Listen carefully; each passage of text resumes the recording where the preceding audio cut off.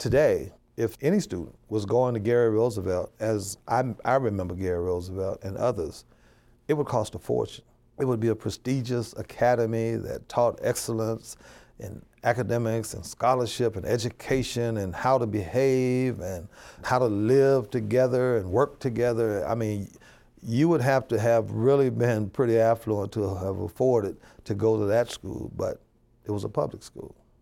Most people remember Gary Roosevelt for his athletic prowess, winning championships and sending great athletes on out of the communities, the colleges and professionals and others, but there was also an excellence as it related to academics, as it related to extracurricular, the bands, the ROTC units, the high Y clubs, everything, and everybody at Roosevelt strived for excellence.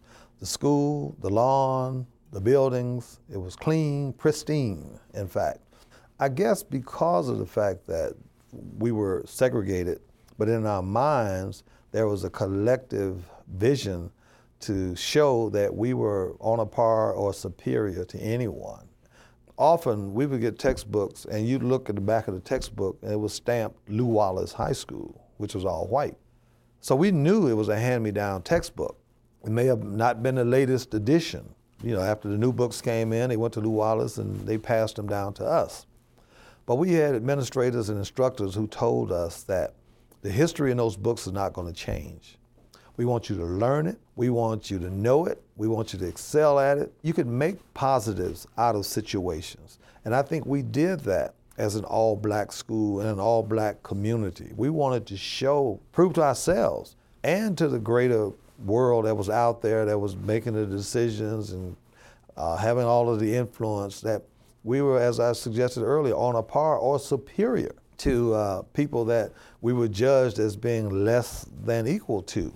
There were some great strides to be made by utilizing that as a motivating force to excel. Now, on the other hand, if you look at the fact that integration started to take place, then you can't just limit it to what was beneficial to you in high school. Then there were opportunities for jobs that you couldn't have otherwise. There were opportunities for quality of life where you live.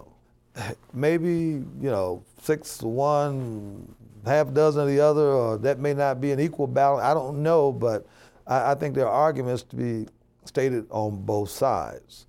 Minority students who would go to a school that was predominantly white, of course, they're going to encounter rejection, racism, those kinds of things. But maybe all of that was necessary, just like the civil rights movement, to advance our country, to get us to where now we're sitting here having an interview. Let's face it, you have to measure what the gains are and what are the overall impact. Maybe all of it was necessary to get us to where we are now, and it continues to be a point. Just look at what's going on in our debates and our national, local, state politics. We're still evolving. So I think everything that happened then was necessary for the advancements that we enjoy today.